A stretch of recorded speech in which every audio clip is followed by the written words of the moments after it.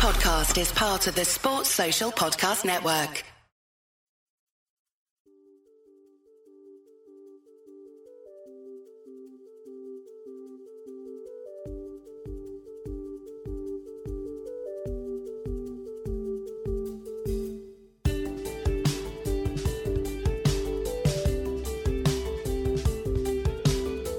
Welcome to one of the 10 best English-language Fiorentina podcasts on the internet.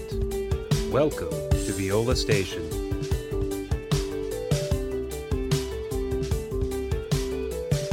We are back at it after a 3-0 super performance, which saw goals from Nicolas Gonzalez, Dusan Vlahovic, and a very interesting situation that played out perfectly when El Capitano Cristiano Biraghi took the ball from my very large son on the very first penalty of the game.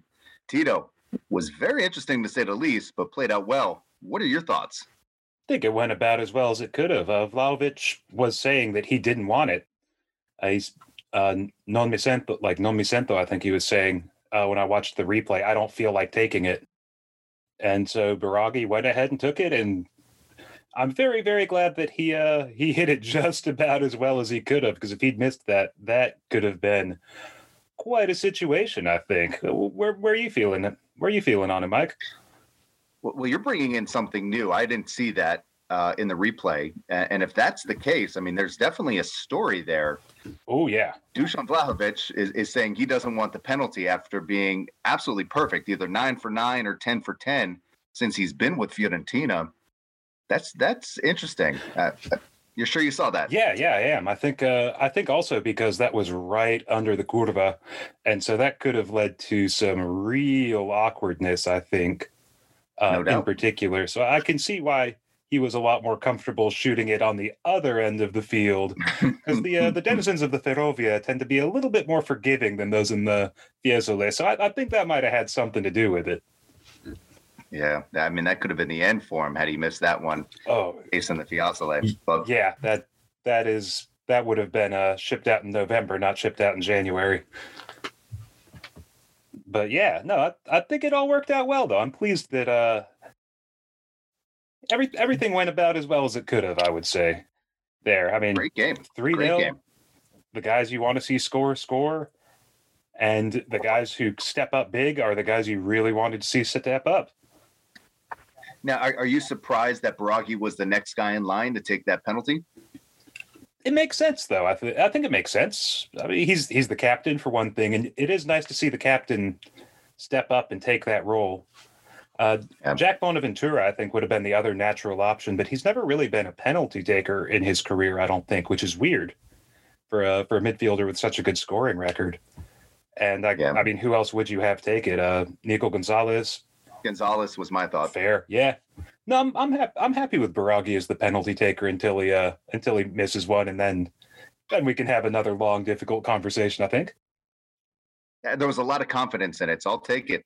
Let him do the next one if he wants to, which is a slippery slope for Dusan. Giving up one, you have the chance to give up all the other ones afterwards. Yeah, I mean, I'm glad that he scored that free kick, because those penalties only going to jack that price up a little bit more, right? Man, that free kick. Anyways, that was the thing of beauty. We're going to come back to that, but let's stay in the thread of getting jacked up right now. Mike, what are you drinking? I am sticking with water this morning. However, I will tell you that I've been on quite a nice run of some beautiful wines lately. Started Friday with a beautiful Brunello. I would expect nothing less. Came into Saturday night. My wife and I went out celebrating our 3rd anniversary. Oh, really? Hey, auguri, man. Mazel tov. That's very exciting. Grazie. Happy anniversary to my wife, who does sometimes listen to these podcasts in between her, stay sexy and don't get murder mystery ones. But jeez. Priorities, right? Priorities. Yeah, that's okay. I appreciate she does support from time to time, which is great. There's a very, very good French restaurant that's in town that we have been talking about going for a while. And when you have 3 very young kids during a pandemic, it's tough. And it just aligned that my in-laws were able to come over, watch the kids. We went out. And this was my my first soiree with Bordeaux's. I Ooh. was very, very happily uh, surprised with how bold and rich the flavors are, while at the same time not being overpowering, which is kind of what my wife doesn't like as much with some of the Brunellos.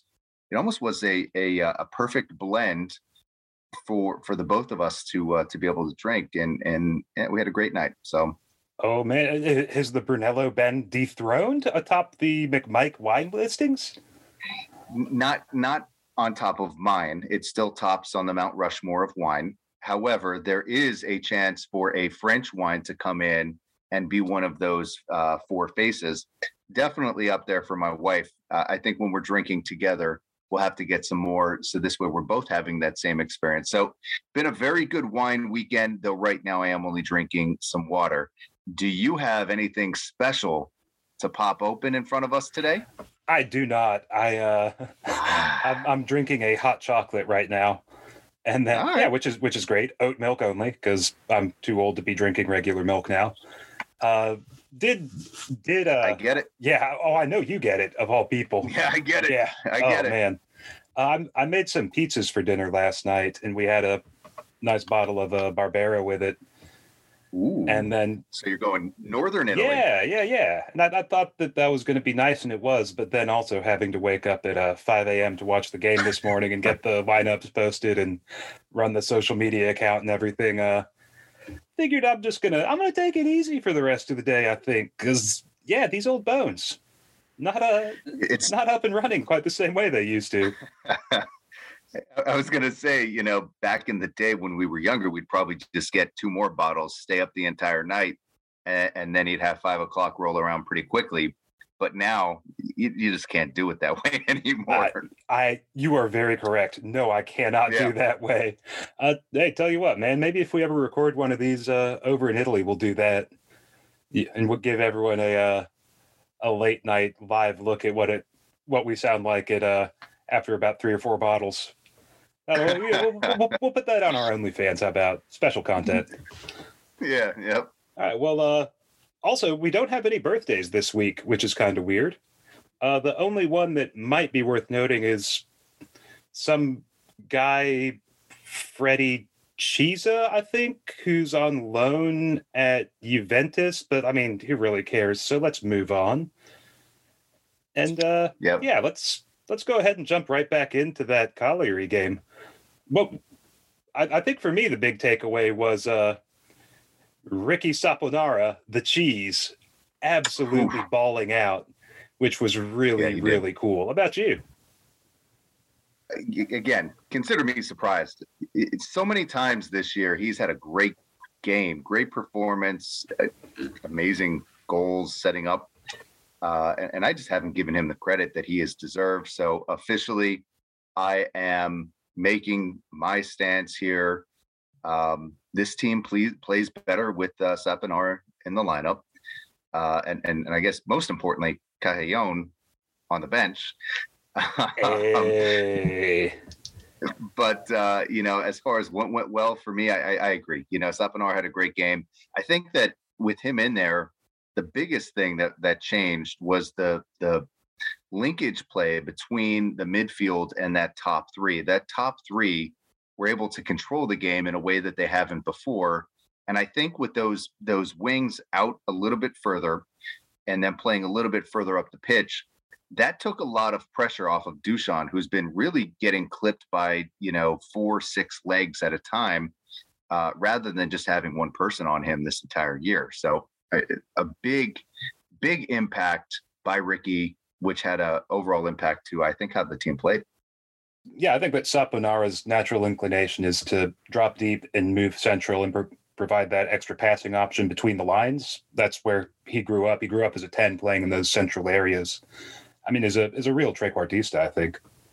And that's still how he interprets the role, even when he's wide on the left. And it also helps having Yusuf Mala, who's just, man, what an engine that guy has, just constantly pulling wide and offering that width on the left. So that's a really good relationship. I do think that Nolan KB, one of the longtime commenters and former writers and all around smart people on the on Viola Nation, pointed out that Saponara tends to look terrible against good teams because he just doesn't have the pace to get by people. But against bad teams, he's got such outrageous technique that he can be the winning guy. And that's not a bad player to have in the locker on your roster. So yeah, I'm with you. I think that the cheese has demonstrated he belongs. Yeah, and I'd agree with that. I mean, even at times today, there was one point where he did an amazing juke and was able to get the defender spun around.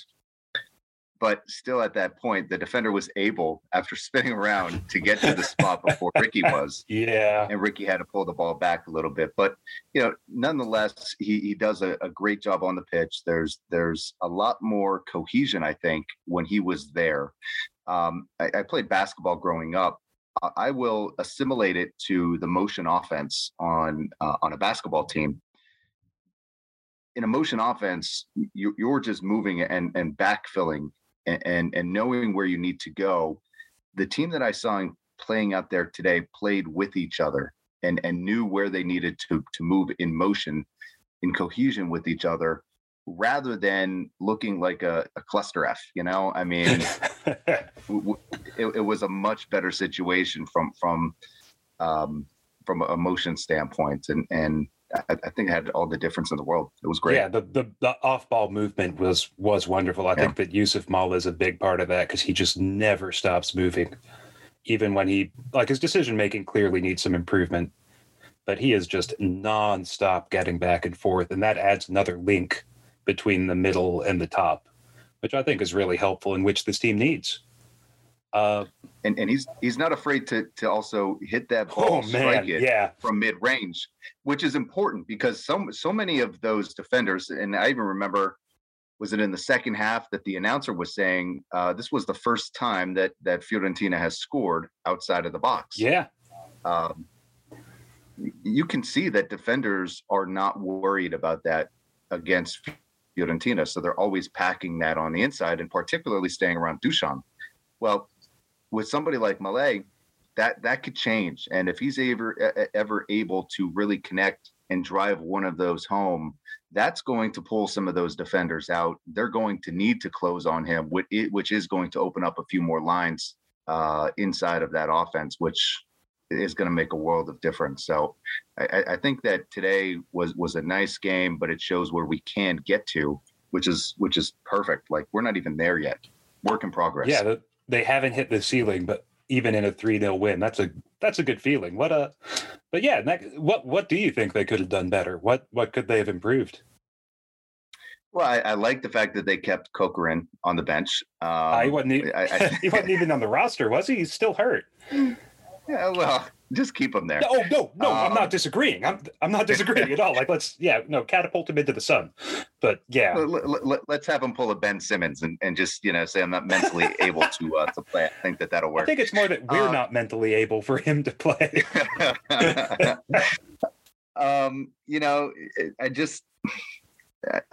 guess that Callejon had to come on. There really wasn't much that went wrong. But there was a noticeable difference when Saponara came off and Callejon came on.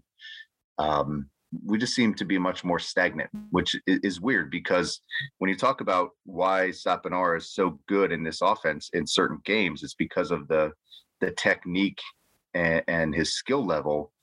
Callejon is still the same skill level. I mean, at one point he was all world as far as skill. Yeah, for sure. And he still is probably a step faster than Saponara is. I just can't put my finger on it. But Callejon, when he's in the game, everything stops. And that's not what this team needs. They need to keep moving forward, especially under an Italiano offense. Yeah, I think you're definitely right. I think the difference is that Saponara is always looking to move the ball forward. Yeah. And he wants to take risks. I mean, look at all those little back heels he played. He wants to move the ball forward. He wants to do cool stuff. Callejon wants to be a very safe player and just keep knocking it back, which just completely disrupt any forward momentum. I think the one thing that worried me more than anything is that Cagliari just look awful. Yeah. I mean, that looks like such a woeful team. I know they have a bunch of injuries, especially in defense, and losing Martin Cáceres in the first 20 minutes or so certainly didn't help. Hope he's okay. Nothing but respect for Martin and his desire to wear no clothing as much as possible.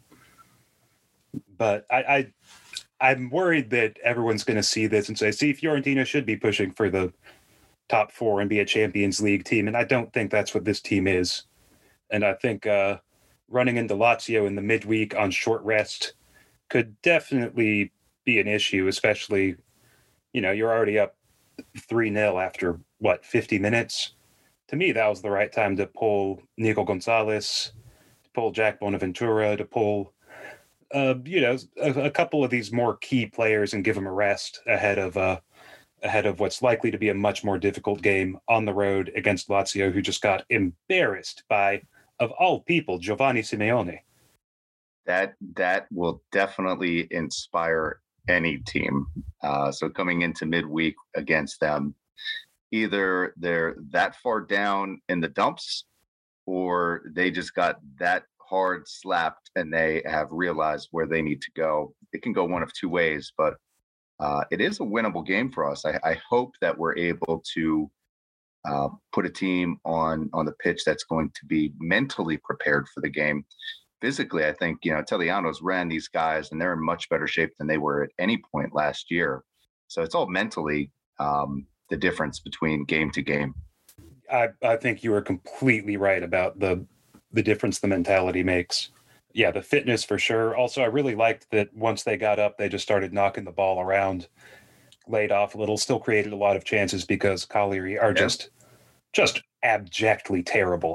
Holy smokes, that is a bad Serie A team. But they definitely potential of going down. But they did. I think they got 4 points in the past 2 games, a win and a draw, if I believe. Yeah, no, they did. They beat Sampdoria. Yep. But I don't know. I just the way they played out there, that they showed nothing to me like that. Oh wow, just what a bad team. So I think that, yeah, I'm a little bit worried about what happens when we see them have to play against a real team, which Lazio is. I mean, Maurizio Sarri's got them playing reasonably well. Mm-hmm. But, I mean, it definitely a big bounce back compared to Venezia. Was there anything that stood out to you in particular comparing those two? Or was it just they came out with a better mentality and it's as simple as that? Definitely the mentality, definitely the emotions. You can tell that the team in Venezia was very timid. Dusan was very timid. The experience that he had publicly through the media and then also with the small amount of fans that were in the stadium there was completely different than it was today. And I also don't think that the team knew how to react a week after Rocco Commisso was very public I don't know if that was criticism, backhanded criticism. I don't know what you would call that. Yeah. But I don't know if the team knew how to respond and emotionally, mentally, there was a lot of fatigue. There was a lot of confusion, and it really showed itself when Italiano tried to get those guys to play the game that we saw previous to Venezia and then also against Cagliari. Night and day, but also night and day from a scenario standpoint too. Yeah, spot on tying it all into Vlahovic's status, because I think that's the big difference. Like you said, against Venezia, the traveling support of all the Fiorentina fans, every time he touched the ball, they were whistling him, all 300 of them. So there was definitely, I think, some concern about how they would treat him in this game at home in front of the full Corvo Fiesole for the first time in 2 years now? Something like that. I think there was definitely some concern that it was going to be a really hostile atmosphere. And I don't think it was. I think it was awkward for sure, but it seemed at the very worst polite. That fan base was very joyful for being back in the stadium. And I think no matter what was playing out with Dusan, and, yeah, those 300 traveling fans weren't nice. There's a lot of social media that hasn't been nice. The media has been having this as a spotlight each and every day. There's always a different story. I read one last week about Dusan being $20,000 in arrears on his rent in a Fiesole mansion. Like, oh, for crying out loud! You're really going into a wormhole here, trying to find a story and villainize the guy. Listen, he shares a lot of blame. He should be criticized, but we also want to get the same type of performance that we saw from him today all the way through January, which is when we should sell him. But yeah, it's definitely a tough situation, and I think the fans today showed the way that they should. I mean, after that goal, doesn't matter if he's leaving or he's going to be staying. They celebrated him in the way that should have been celebrated, and it's instinctual. You have to. I mean, he's a phenomenal player, whether he wants to stay here past this year or not. See, well, I don't know. But bringing it back to the fan response to his goal, what really stood out to me about that was that he hit an objectively beautiful goal. Like, that's a really good strike. That's very hard to do. You particularly don't think your, big, strong, rugged number 9 is going to be curling one over the wall, which makes it that much more impressive. But on point. I think the stadium wasn't that loud initially after he scored, which was sort of, there were a few sporadic cheers, but it took a sec for them to all really figure out whether or not they were going to lose their minds or not. And I think it was also really interesting, after they score the goal and the announcer calls the player's first name and the fans respond with the last name. In this one, it was Dusan, and the fans responded not with Vlahovic, but with Firenze, which I think is actually a pretty graceful way to approach this, to let him know that they're pleased with the goal. They're pleased that he scored, but they also are not going to pretend like everything's peachy just because he scored. Like, this is still a deeply uncomfortable situation, and they're going to acknowledge that, I think, in a pretty graceful way. So full credit to him there, I think. Yeah, keep in mind that the stadium is going to be in two different factions. You're going to have the organized fan base that are part of the ATF, yes, your favorite group, and the ACCVC, which are building out the Viola clubs. And then you're going to have those fans who are there since childhood, and maybe now they're older in a family situation, and they're just sporadically scattered throughout the rest of the stadium. That'll probably catch on with those fans after today's game, but I'm sure they weren't part of that experience. There were definitely some, and you saw, like, as they were zooming in on the celebration. There were a lot of fans, not in the curve, Corva, but, on the sides, Maratona and everywhere, but that were celebrating. The interesting thing to me was, what did Dusan do when he celebrated?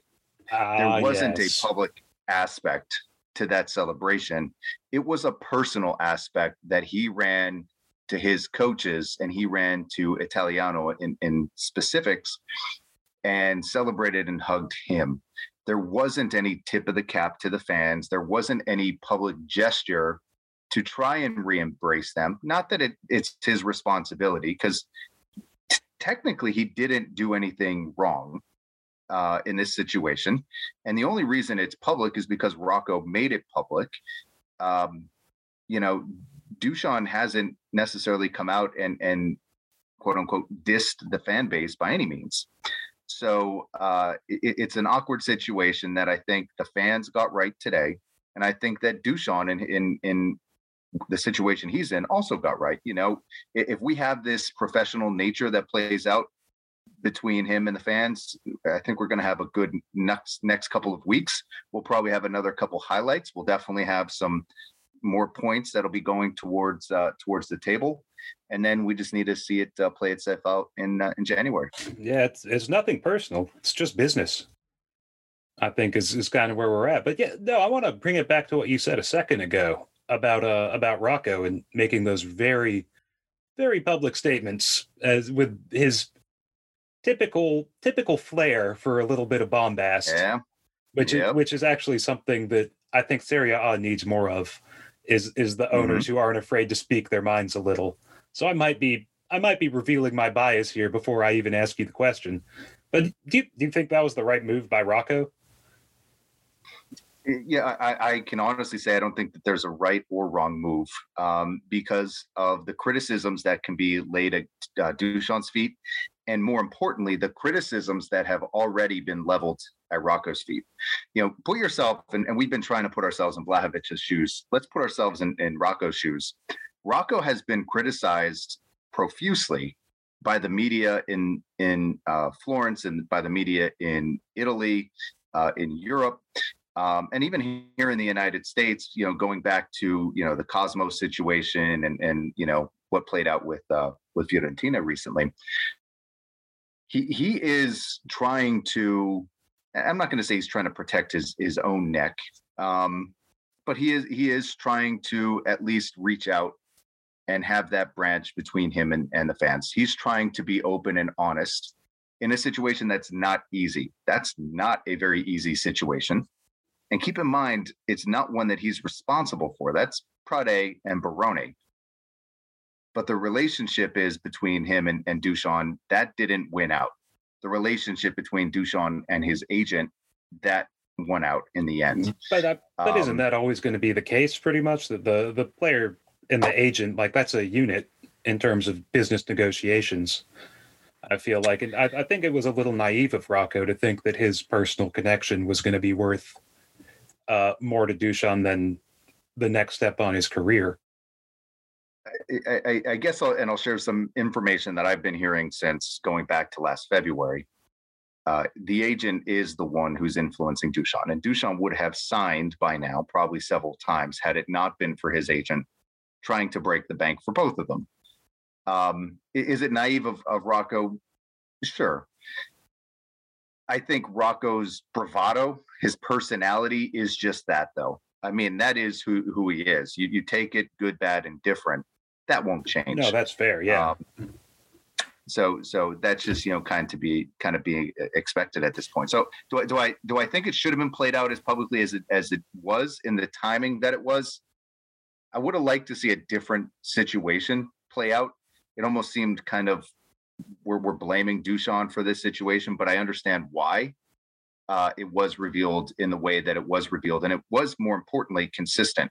Rocco was making public statements very positively about Dušan, very positively about the negotiations.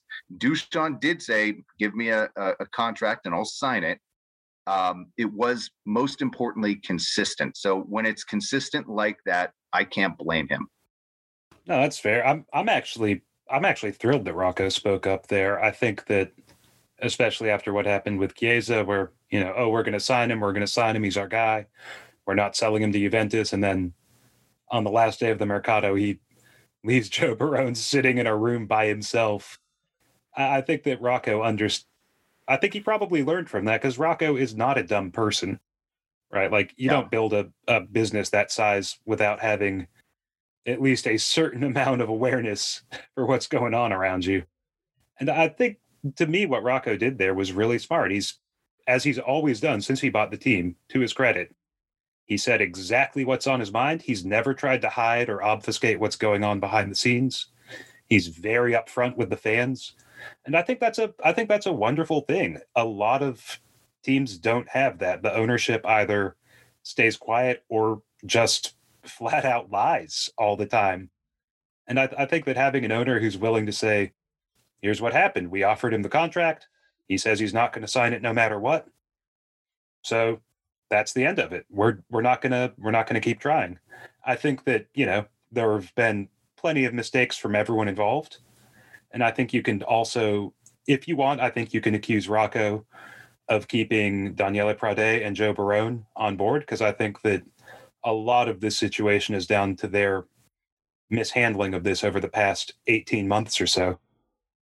But I think that Rocco, aside from that, I'm with you. I think he's handled it very well, and with, honestly, significantly a significantly lighter touch than I would have expected, especially after his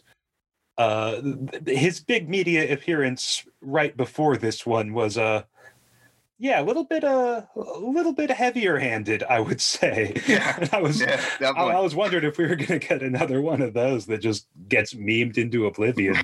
And this one, I mean, he really wasn't. He was super calm, super collected, super upfront. Yeah. What else do you want from the man, you know? No, I think it was perfectly fine. I've heard, some people talk about Rocco, saying that he's a player's owner and always protecting his guys, but that goes both ways. If the player's not also buying into the club and the owner, then of course there's going to be a fray, and you no longer have to protect that guy and go to bat for him. I'm with you, on the Barone and Prade thing. Let's go back to our podcast. It was probably at the end of August, at the end of the Mercado. And we were talking about, how good they did. And we were both very pleasantly surprised with Barone and Prade. We both talked about keeping Vlahovic. And my comment, based off of what I was hearing locally in Florence, was this. I love this if, and only if, we sign Dusan to an extension. I absolutely hate this if what I'm hearing is Dusan ends up in a Juventus jersey because we don't have the control that we would have had selling him in this summer. I have been very vocal in saying that is what I've heard for a very long time, and that is an absolute fear. He's my large adult son. I love the kid to death. Could he use a little bit of fatherly advice from someone other than his agent? Yeah, absolutely. But seeing him to go and play with Chiesa in a Juventus colors for very cheap, or even staying here an extra year for free, would be gut wrenching. You go back to the Baggio situation. The streets in Florence, I think, would be burning, not only when he leaves, but probably more importantly, when he comes back. That's the type of situation where he becomes a villain then. And I've heard that it's already played out. Discussions, contracts, terms, dollars, percentages for a finder fee to bring him into Torino. Like, that is scary stuff. And everything that's played out since has been supporting the information I've received from several contacts in Florence over the past several months involving Dusan Vlahovic and Juventus. And if I'm hearing it, I can guarantee you that Fiorentina is. Why have we allowed this to play out further? That's my frustration. I have no frustration with Rocco. I have no frustration necessarily with the Vlahovic situation as it plays out on face value. The whole Juventus and Vlahovic situation is something that Fiorentina should have controlled, because that's where they lose the fan base. That's where the Fiesole will start burning things and take the protests directly to, and pretty soon the new headquarters will be opening up. So wherever they're going to be having their offices, whether it's across from the Franchi or up in the hills there, they'll make the travel. That's a scary situation. I do not want that to play out. No, there's definitely going to be some form of protest no matter how this winds up going, I think, unless Vlahovic extends his contract, which we all know is not going to happen by now. I think, I don't know, I still think there is a chance that he moves in January. I think that a team like Liverpool, Manchester City, maybe Real Madrid is going to really, really need another striker at some point, and they're going to shell out. They're going to see Young probably available for fairly cheap, given that his contract's running down and he's not going to extend. Not cup tied, so they'll be able to drop him right into the Champions League.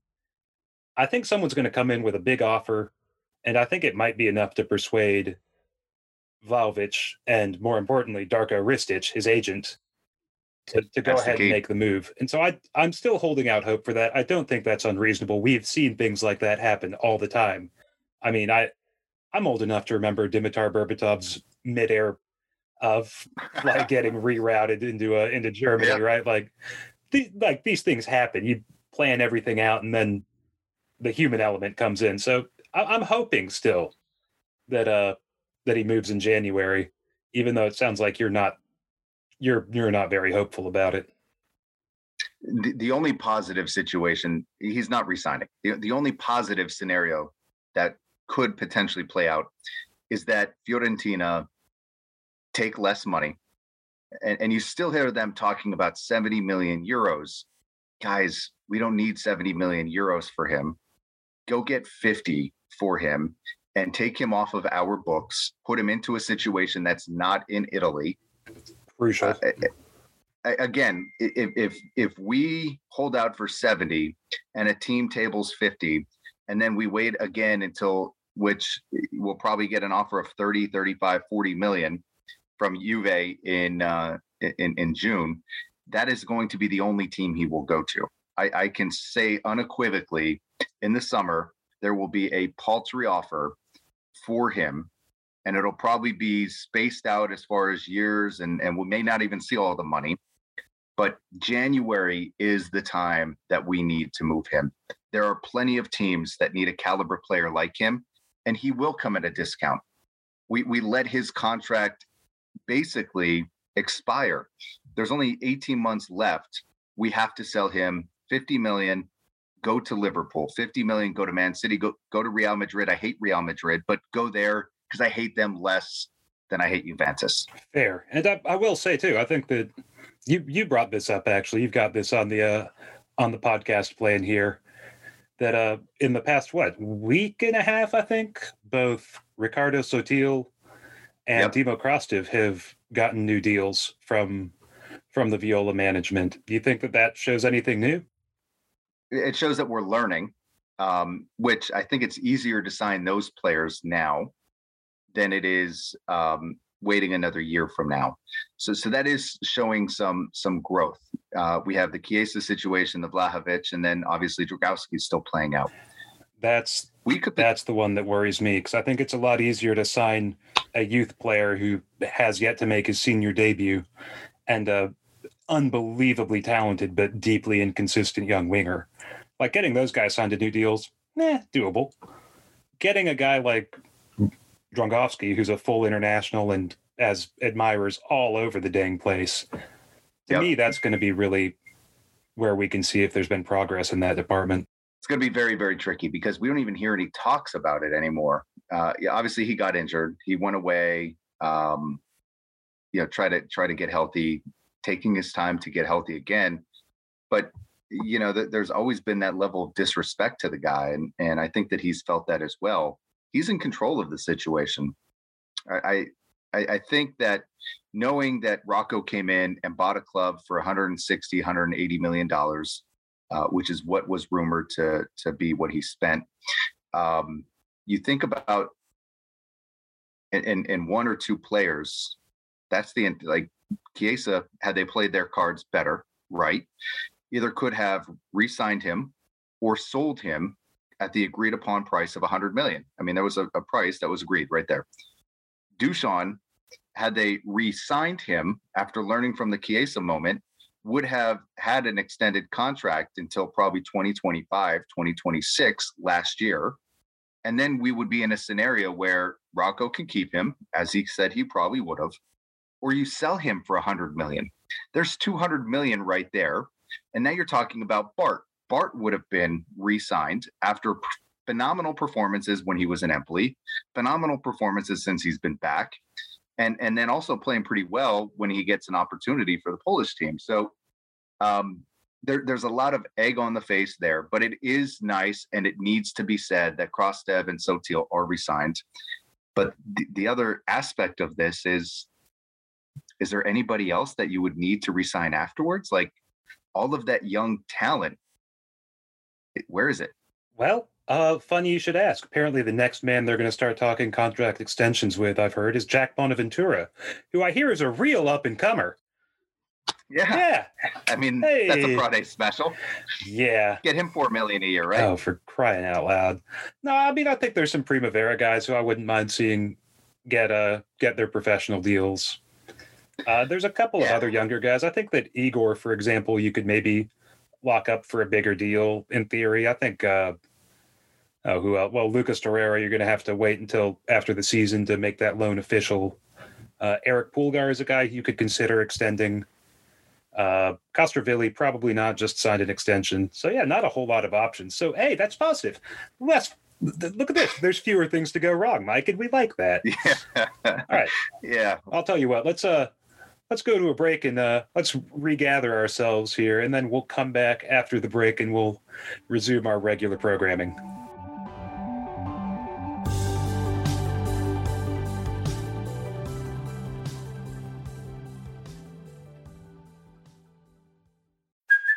Hey, it's Kaylee Cuoco for Priceline. Ready to go to your happy place for a happy price? Well, why didn't you say so? Just download the Priceline app right now and save up to 60% on hotels. So whether it's Cousin Kevin's Kazoo Concert in Kansas City, go Kevin, or Becky's Bachelorette Bash in Bermuda, you never have to miss a trip ever again. So download the Priceline app today. Your savings are waiting. Go to your happy place for a happy price. Go to your happy price, Priceline.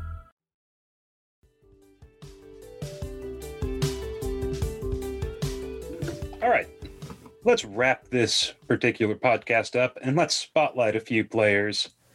The Fiorentina Femminile, after a pretty woeful start to the season, turned things around a little bit, huh? 3 wins on the trot. Who's standing out to you recently?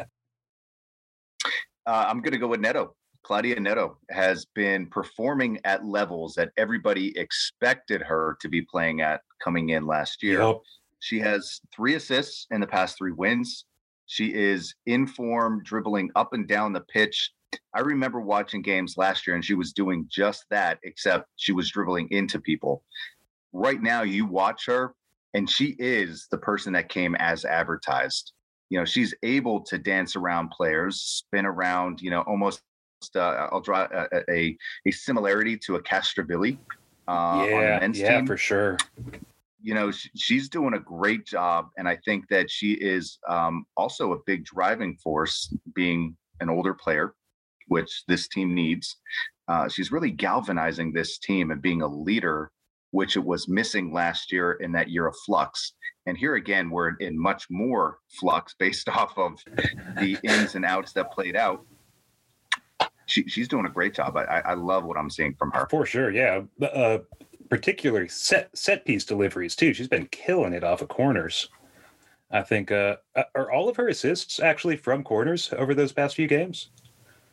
2 of which I don't know about the third. Okay, cool, fair enough. I think I can't remember. I think I'm gonna Neto, great call. I'm gonna flag up Karen London, who's just been ridiculous. 4 goals in her last 3 games, which I hear is a pretty good return.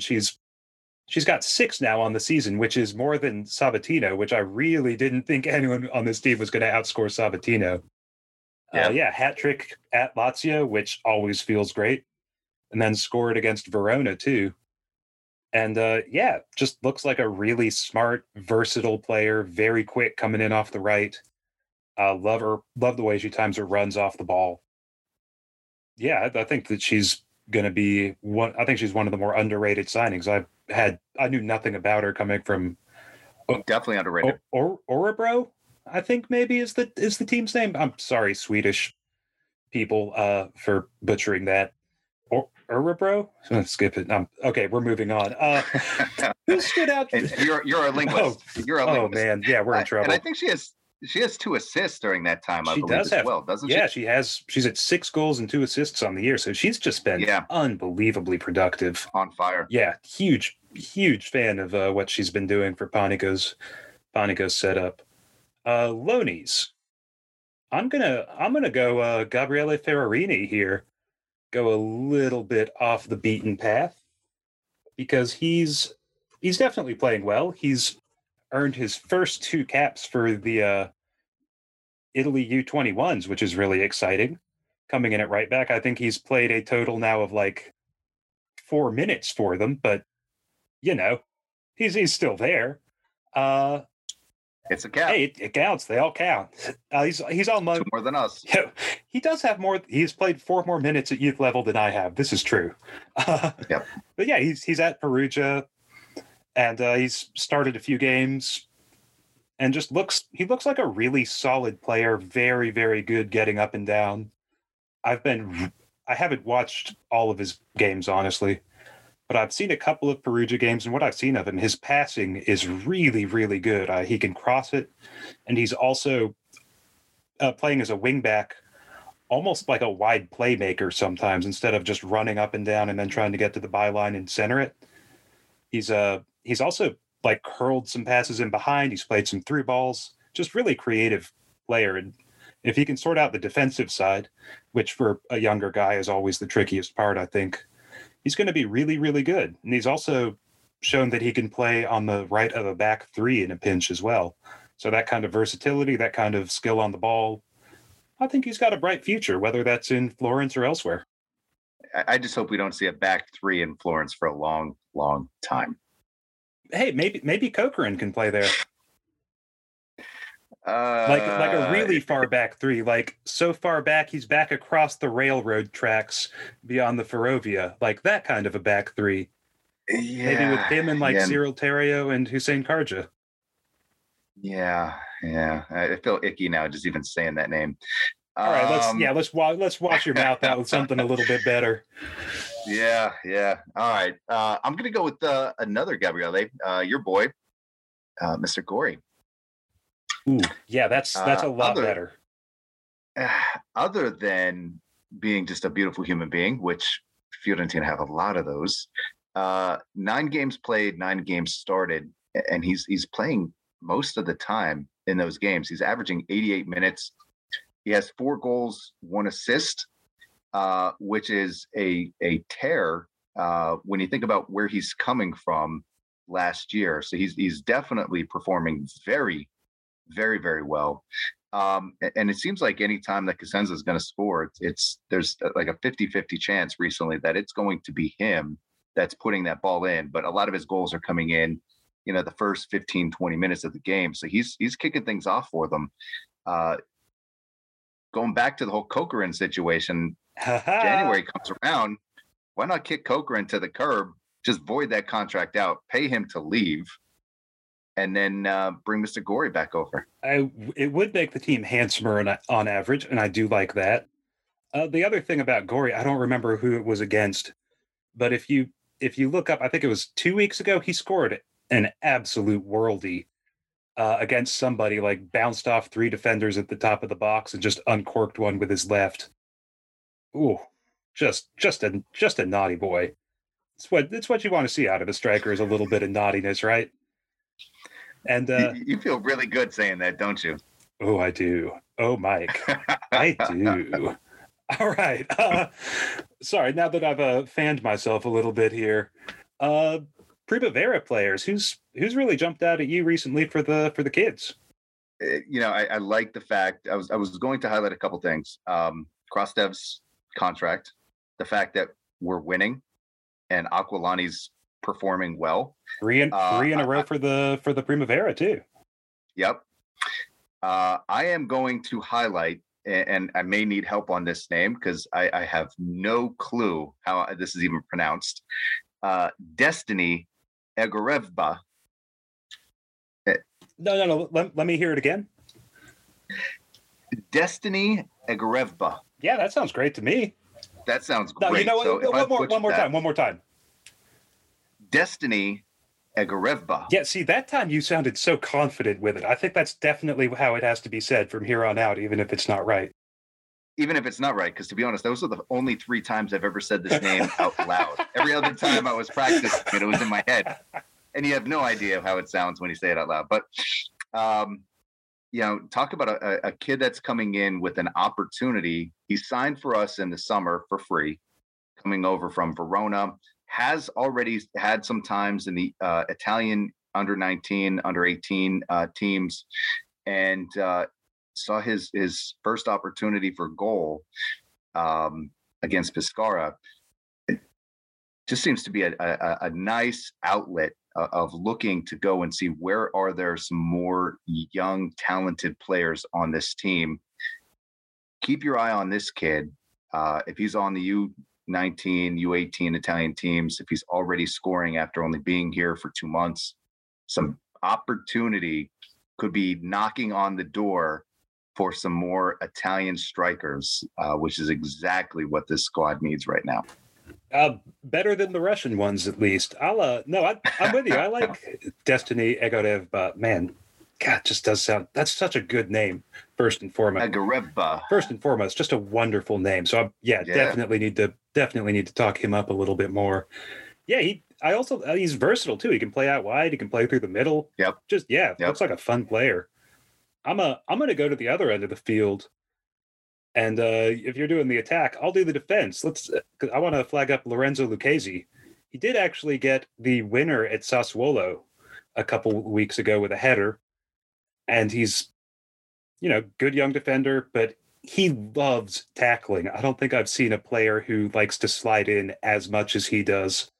And it's really fun. Like, he's got a little bit of that Lucas Martinez Cuarta attitude in him, where he's just always going to go in there and try to impose himself. And that's just fun to watch. He's all action. He's going to come out and he's going to get grass stains all over his uniform. I'm sure he was one of those kids where when he got home from playing, his mom or his dad or whoever was doing the laundry was like, how do you get grass stains on the inside of your shirt? What is the matter with you? I like players like that who are just real enthusiastic, want to come through and just wreck things. And he's definitely got a little bit of that wrecking ball. And so, yeah. Here in Philly, we call those a Philadelphia blue collar kind of player. We like them here. Do you like them enough to throw batteries at them? Is he Santa Claus? We're almost to the time of year where we get to find out about that, I guess. So yeah, we will definitely check back in. Yeah, I feel like Philly fans have done just so many more things that are just as bad, if not worse, since then, that we can kind of even get rid of that Santa Claus story. Because there's just so many more things that have happened since. I don't know, man. I think if you throw batteries at Santa Claus, that's going to stay on the books for a while. Anyways, before we wrap this up, let's go ahead and welcome Producer Mike in. Hi, Producer Mike. How's it going? All right. Just wanted to say we're glad you could join us. Know you got some stuff going on right now, like family, personal health things. We won't go further than that. So everyone, think good thoughts about Producer Mike. The man could use it. He works way too hard putting up with us bozos to need anything going wrong in the rest of his life. So, hey, man, we're all thinking of you. Sending your love. I just had to check in and make sure that Tito wasn't just sitting here eating 3 bags of Funyuns on air and calling it a podcast. So I thought about it, but that was the first half. Then we had intermission. I've only got 2 bags of Funyuns, so it didn't seem like it was worth it, But yeah, well, I think in that case, we should probably call this before I start rattling these bags around too much and driving Producer Mike crazy. So hey, everyone, it was fun. Thanks for listening, and we'll catch y'all next time. Viola Station is hosted by Mike and Tito. Producer Mike produced this episode. Our theme song is Great Catch by Windchime Weather. Check them out at windchimeweather.bandcamp.com. Viola Station is the podcast from violanation.com. Viola Nation is part of the SB Nation Network. Forza Viola.